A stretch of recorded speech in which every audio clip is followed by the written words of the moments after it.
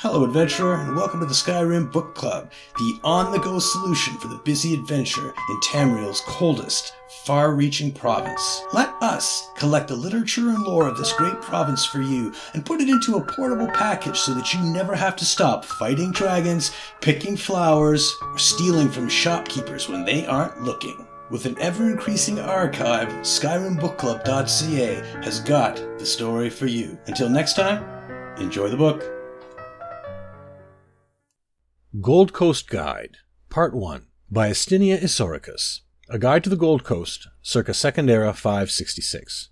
The Gold Coast, Retreat for the Longhouse Emperors, by Astinia Isauricus. Publication date, 8th Rain's Hand, 2nd Era 566.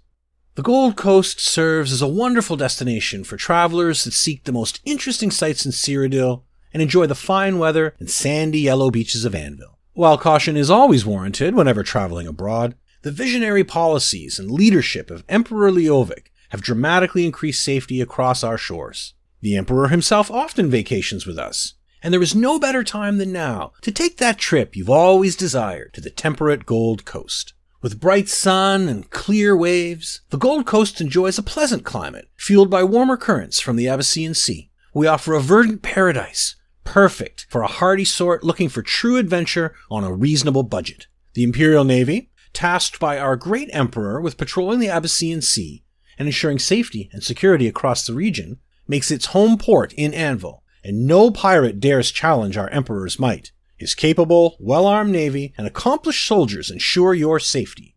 This guide will familiarize you with the Gold Coast history and its many wonderful travel destinations.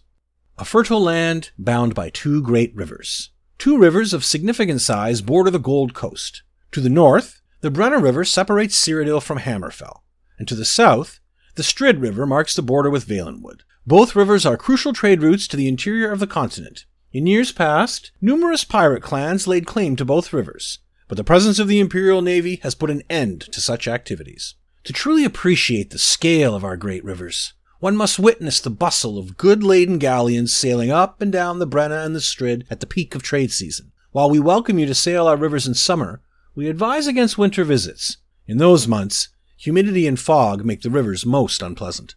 The beauty and mystery of the western uplands. Much of the Gold Coast interior consists of rocky highlands and low mountains dotted with trees, including dense oak, beech, and ash forests in the foothills. These areas make for perfect hiking tours or guided expeditions to our many ancient ruins, which are of particular interest to scholars and historians. As much of Colovia's wealth comes from logging, our lumber magnates maintain operations across the Gold Coast.